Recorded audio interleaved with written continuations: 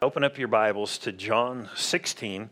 We've been in a series now for a number of months, and we're going to begin here in the 16th chapter and pick up and kind of review where we were at last week and then move forward.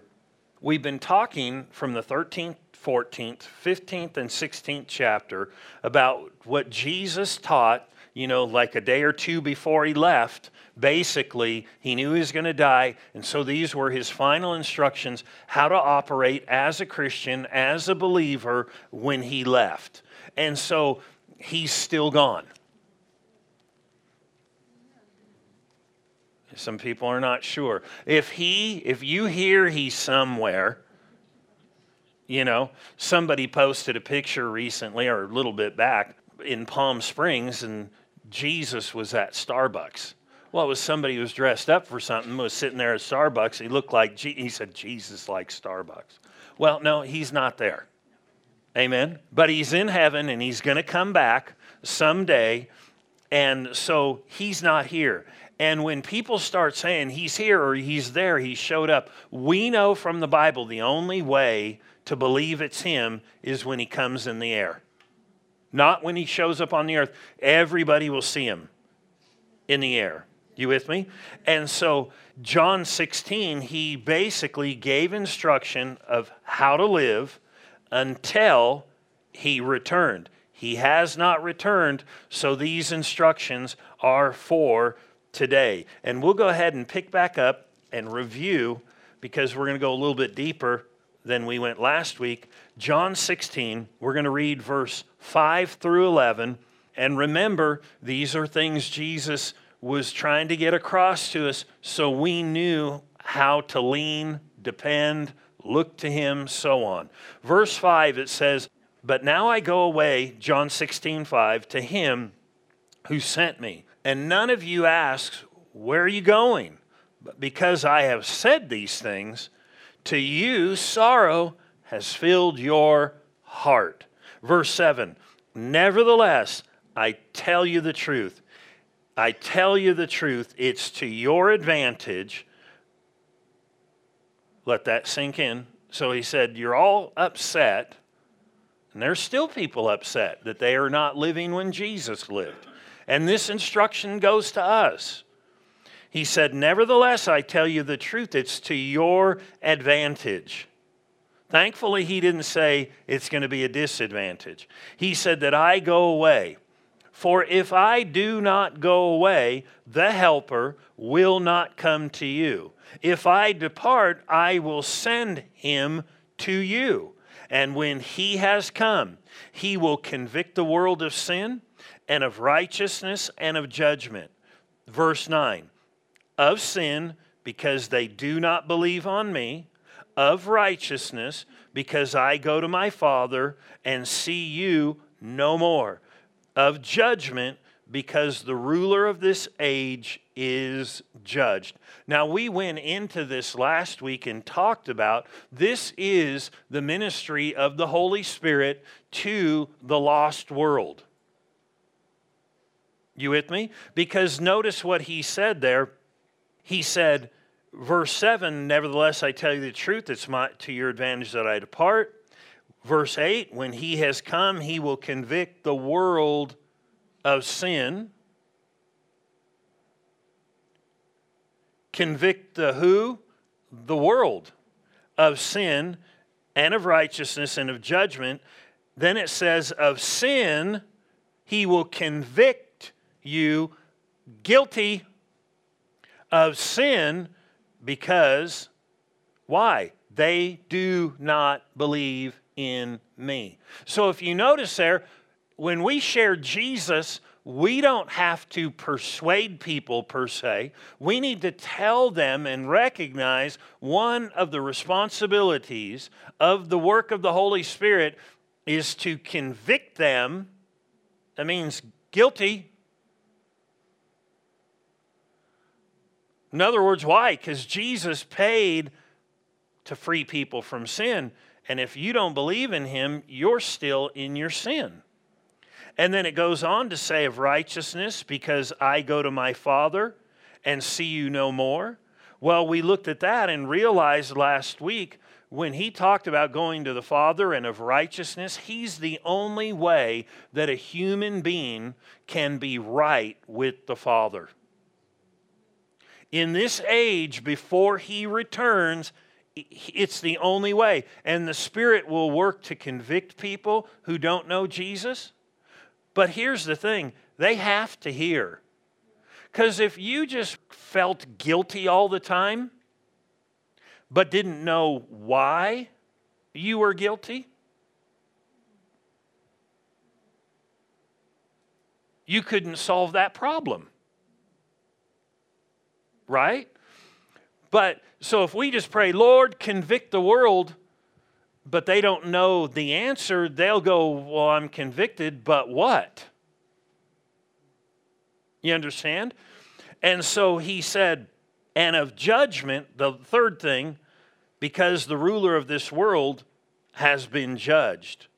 In other words, Satan was defeated when Christ died and then rose again, and really, we don't have to be bound by him anymore, and the world does not have to be bound by him anymore. We can come into the kingdom of Jesus. So in review of sin because they don't believe, but payment has been made, convict them because I've gone to be with the Father.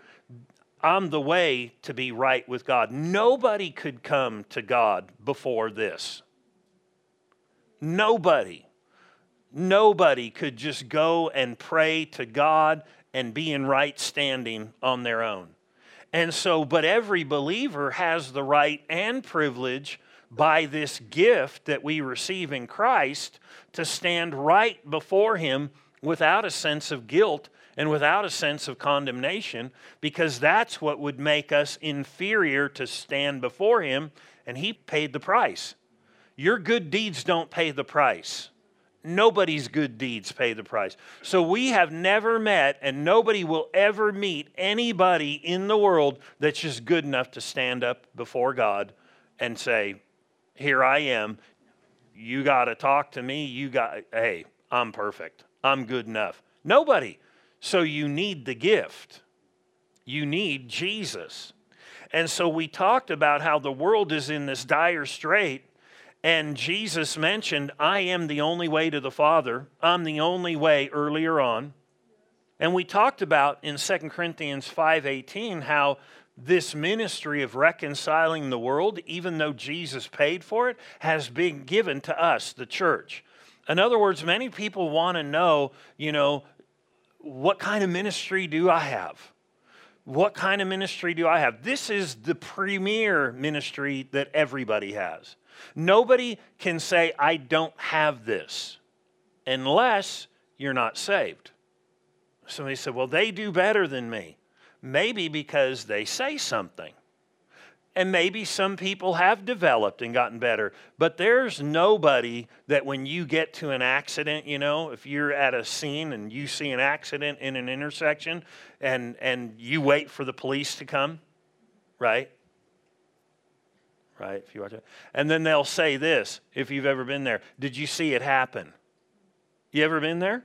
Did you see it happen? And what happens when you say, no, I didn't see it happen?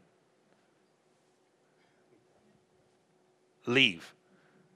You're out of here. I've had that happen. Then other times I've said, I saw it. And they'll say, stay here.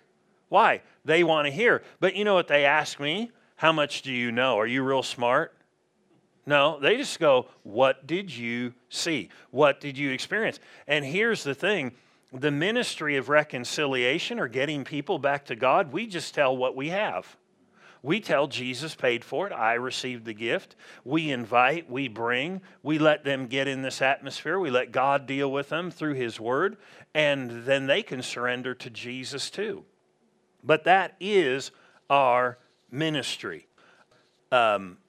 Let's read these verses again. Verse 16:5 and 16:10. He said, but now I go away to him. Notice that phrase, now I go away to him who sent me. So before he went back to him, he had come from him. Let me say that again. But now I go away to him who sent me. There's a lot in there. I'm going back. You know, we can say we're going back east because we live in the West and not have to have been there before. But when somebody says, I'm going back to the store, and this is the last time, please give me a list, that means they were there before and we didn't get everything on the list, and please. Well, he said, I'm going back. I could see that touched a chord in people. You do have to forgive when they don't give everything on the list. 70 times 7, so it may happen a lot, I know. But he said, but now I go away to him who sent me. I go away, or you could say, I'm going back to where I was before, to him who sent me. Notice verse 10, and of righteousness, because I go to my Father, and you see me no more. Notice that phrase, I go back to him, I'm going back to the Father. Before he had ever said, I'm going back, he was there from the beginning. This whole thing that we're talking about the Spirit's work convicting, is really in regard to Jesus and what he had bought or was paying for and planning. And so let's go to John 1. John 1, the first chapter, and we'll begin reading in the first verse. Now he said, I go away to him who sent me. I'm going back again. I'm returning.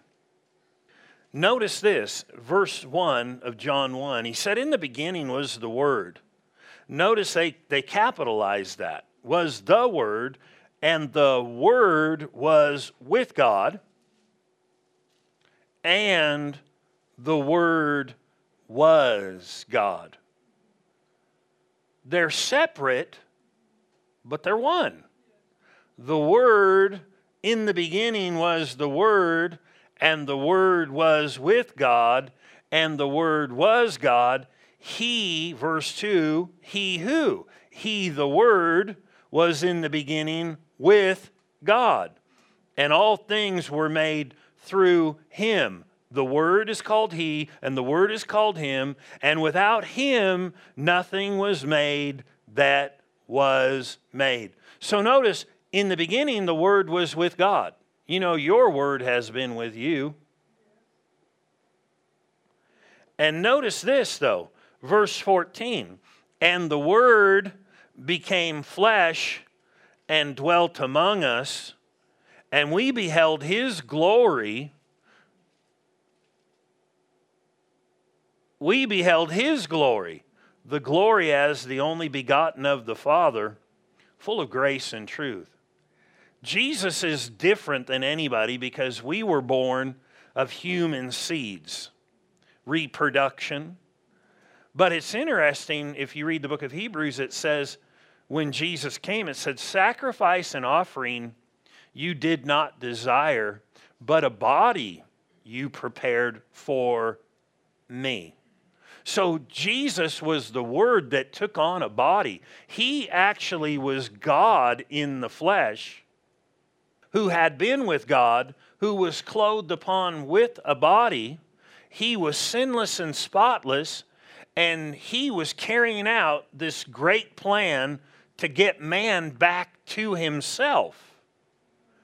In other words, that's what Jesus was doing. The purpose of Jesus being here was not so that we could just have more friends, that we could have church just for us, but it was so that all of mankind could come to know Jesus and come to know the Father.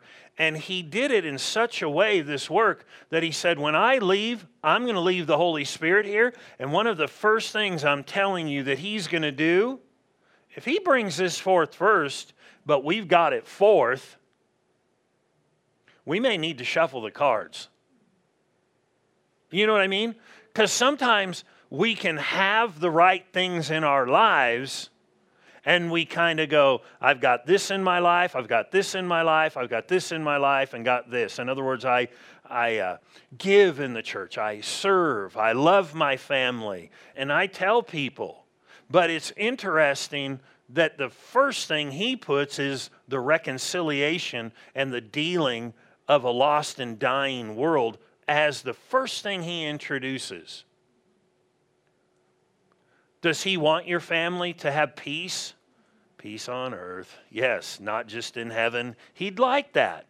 But here's the big thing. If there's going to be some turmoil, and that doesn't need to be, but it's only a short time. But a lost person who doesn't come to know the Lord, that's forever and ever and ever and ever. And we can't always comprehend what forever is because we live in a time society. You know, we've got watches. We've got phones that have watches. We have computers that have watches. Your TVs now, you usually will have a little timestamp when you turn it on and all kinds. Your microwave has a timer on it, a clock on it. Your stove has a clock on it. Your refrigerator's got one. This is no joke. You can pretty much go to every open space wall in my house or place in my house, and you will see a clock. Serious. On purpose. Like when you walk in my front door, you see up the stairs right there at the top of the thing, there's a clock. But if you walk by and you turn back to the front door, there's a clock. So it's anywhere you're sitting in the couch, you know, you can see it. Then when you walk into the kitchen, you look to the left and there's a clock. If you go further to the sink and turn around, there's a clock. They're on the microwave. They're on, you know, they're all over the place. And then if you go into the family room, there's a clock. And you can pretty much look anywhere and there's a clock. And when you get up to the top of my stairs, there's a loft area. It's an office. And right at the head of the wall, there's a clock. And we live in a society where, well, time. You know, we just have plenty of time. But someday, time will end as we know it, and eternity, which will last forever, it won't ever run out. It'll just go and go and go, and there's no way to look and see the end because it will never be an end. It's a different realm than we live in today, but so many people think, well, we've always got tomorrow to reach people, and we've always got next year to reach people, and tell my friends, and how many times has that not worked in our favor? And so we see here that he was working this plan of redemption. It was such a big deal to him. He came in the flesh, was clothed on with a body. So when we looked at Jesus, we saw a God-man. We saw a God-man. A man that was God, but not functioning as God, functioning as a man so he could be tempted like us, so he could identify with us, and then eventually lived perfect his whole life and then bore the sin of the world. Turn to 1 Peter 2. And God was working this whole plan. And so when Jesus said, I'm going back to my Father, he was basically saying the work that I came to accomplish is going to be finished, and now we're going to have to pick up the work. In other words, nobody could get saved until he died and rose again. And so he had to train the people that would be left here, which would include us, to reach the lost because he paid for the lost. You with me? So, 1 Timothy. Did I say Peter? You guys all heard wrong. No, I'm kidding. First Timothy said, and they heard them speak in tongues and said, what did they say? You guys heard me. That wasn't tongues, though. I just said it wrong. 1 Peter, I said 1 Timothy is where I want to go. 1 Timothy 2, verse 5. For there is one God. There's one. There's not three gods. There's not five. But one God manifest in three persons. And we saw Jesus, God in the flesh, come. But he left. And when he left, it says, for there is one God and one mediator between God and man. The man, Christ Jesus. Isn't it interesting? He calls him the man, Christ Jesus. Why is he called the man, Christ Jesus? Because when he died and rose again, he kept his body. It was changed, transformed. He lives in heaven at the right hand of the throne of God in a transformed, transfigured human body. He paid such a price, he's bound to that body forever. But he did it, and it says, and I go to the Father, and you see me no more. He is up there representing humanity. The price he paid, everything he bought. And notice he's called the mediator. No wonder he said, there's nobody who can come to the Father except through me. What is a mediator? You know, the Bible said in Galatians 3:20, he said, a mediator is not one and does not plead just for one, for himself, but he said God's one. It's interesting. God did this and became the mediator for humanity to get man back to himself. And a mediator is literally a person who attempts to make people involved in a conflict come to an agreement. They are a go-between. Somebody said a conflict. Yeah, sin was the conflict that separated humanity from God. And everybody fell under the same curse when Adam and Eve sinned. It literally means one who mediates between two parties with a view in producing peace. Isn't it interesting? Romans said that when Christ rose from the dead, he made peace between God and man. And we say peace on earth during the Christmas time and stuff like that. Why is there peace? It doesn't just mean peace. It means the absence of hostility between two parties. Jesus mediated the release of this hostility. But somebody said, I didn't know I was hostile toward God. No, it's your nature. Everybody's nature that is lost is a hostile nature. It's a contrary one. When you get saved, you become a new creation. You're no longer hostile. You're no longer different. You actually get his life and his standing in Christ. You with me? We experience that. We have the other side taken care of, meaning heaven. What about the world? You see people today killing themselves with suicide in the droves. They just feel like there's no hope. You know, the dangerous side to that is they don't have hope. They don't know Jesus. The enemy pounds them, because when you're messed up inside, it plays out in life. And you got a bunch of empty people, and he's out there condemning them, and he just says, well, you ought to, and they don't realize it's him. They just think they're coming up with the idea. Go kill yourself. Go kill yourself. Go kill yourself, because the enemy knows if they kill themselves, they're bound. There is no redemption for them. I had a friend who is a missionary, and he had to do a checkup at this office, doctor's office, who was in there, and he said he was sitting on the table, and the Lord dealt with him. You need to deal with this doctor. You need to witness to him. You need to tell him. And he started arguing. Why? He's got everything together in his life. He said, oh, Lord, anybody ever had an argument with God before? Since you were saved? This week? Maybe for some?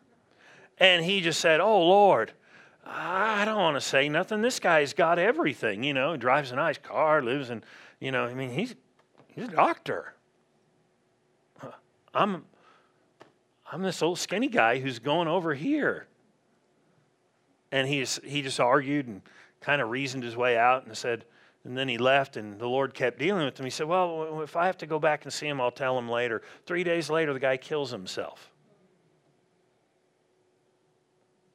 God knew the enemy was working on that dude. And that guy is empty, because could you imagine having the money of maybe what a doctor might make and thinking I've arrived, I'm helping people, and I can't even help myself? You with me? And this guy's there, and he had an opportunity. That guy needed to be reconciled to God. You with me? And so here he says that Jesus is the mediator. He's one. This is another definition of a mediator. And we have to introduce people to the mediator. We call him the Savior. We call him God.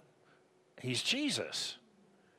It literally one who acts as a guarantee so as to secure something which otherwise would not be obtained.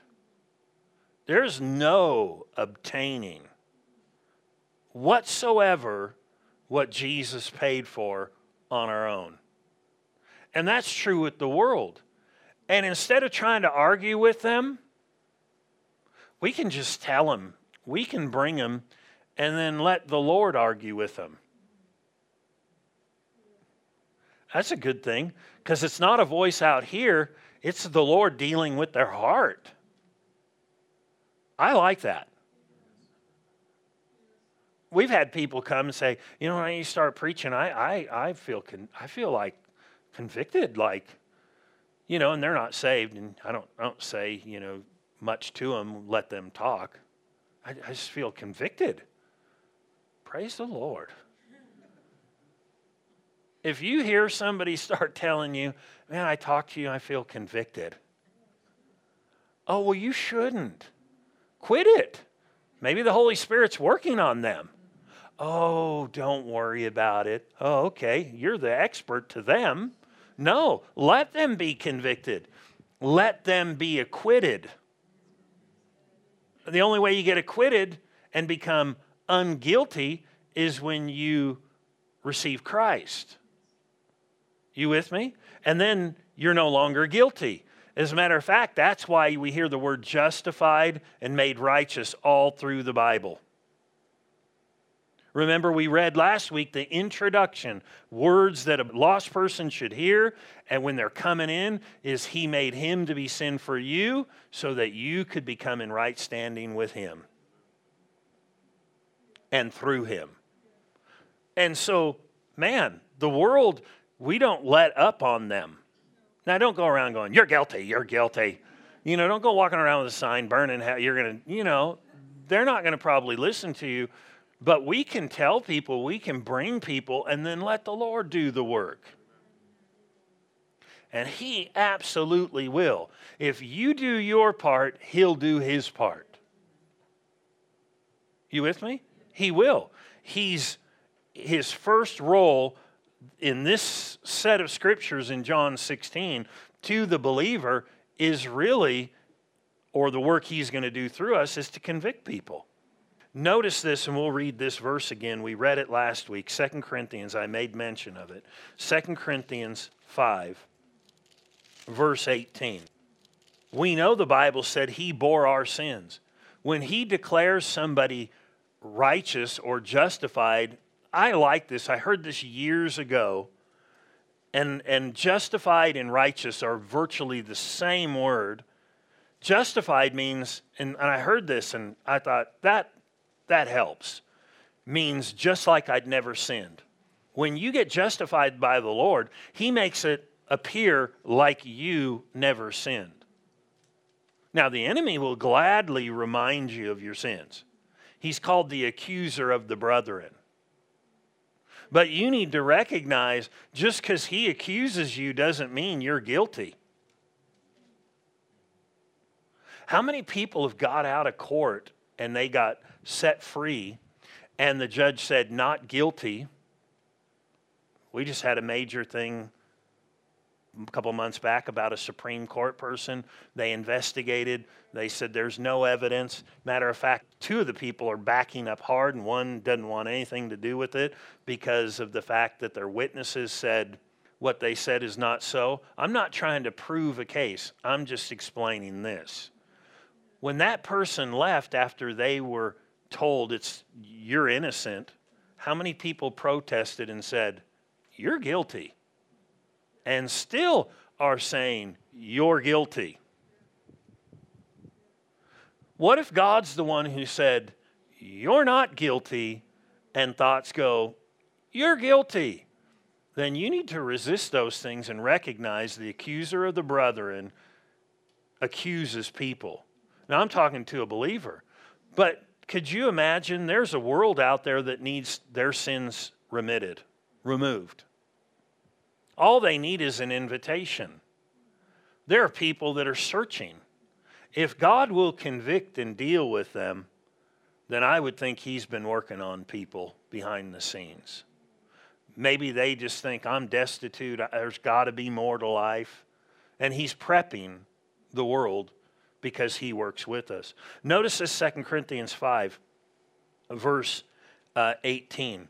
It says, now all things are of God, who has reconciled us or returned us to Himself through Jesus Christ, and has given to us the ministry of reconciliation. Notice God did the work, we have the ministry. Do you understand that God gives us responsibilities that we will be accountable for someday? Do you know that? Whether nobody does them or everybody does it, we'll all individually be accountable for this. He said He's given to us the ministry of reconciliation. This is it. That is that God was in Christ reconciling the world to Himself, not imputing or adding up, holding their trespasses to them, but has committed to us the word of reconciliation. Here is that word. Now then, we are ambassadors for Christ. You know, an ambassador is one who's representing a foreign country, or, if I'm an ambassador from, say, Mexico, I'm representing that country here doing its work in the absence of that government or in place of that government. Isn't that true? But we're ambassadors for a different government, the King of Kings and Lord of Lords. And until He comes back and takes possession back of the earth, we're ambassadors, sent ones. Now then, you are ambassadors for Christ, as though God were pleading through you or through us. We implore you on Christ's behalf, be reconciled to God, for He made Him who knew no sin to be sin for us, that we might become the righteousness of God in Him. The world needs to know this, and this is our ministry. One thing we need to recognize is Jesus was adamant about this being the first thing He recognized. It's a topic He brought up again and again and said, listen, when you go to do this, the Holy Spirit will work with you.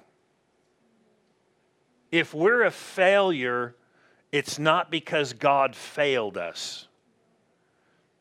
Maybe we just haven't told people.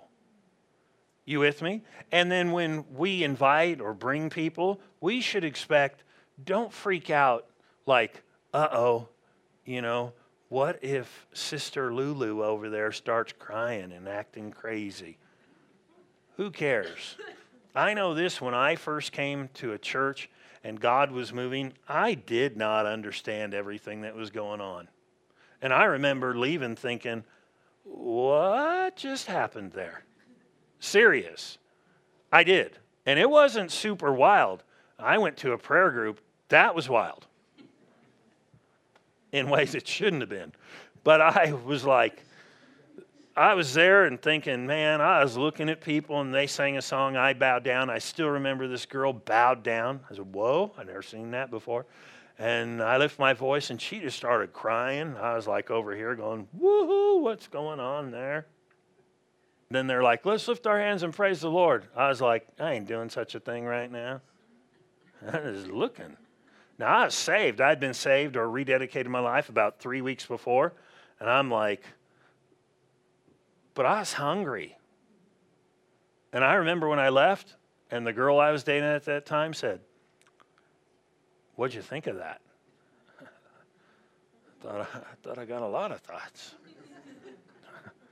I don't know which ones I should say. I had to kind of take it home like Halloween candy and dump it out on the table. See what was there. You know what I mean? You like pour it out, separate these from this. And when I separated everything when I got home, this is my conclusion. I said, whatever it was, it's more of what I've been looking for.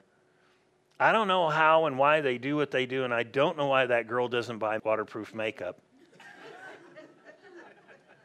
and cries like that. These were conclusions I came to. I don't understand that. I don't know why she knelt. I don't know why she cried. I don't know why these people did this. I don't know what was going on. But that's what I'm looking for right there. And people were trying to go, oh, it's cool, be careful. And they didn't have to say that. I knew this is what I was looking for. It was curious to me, but I knew it was what I was looking for. I knew it. You know why? God dealt with me.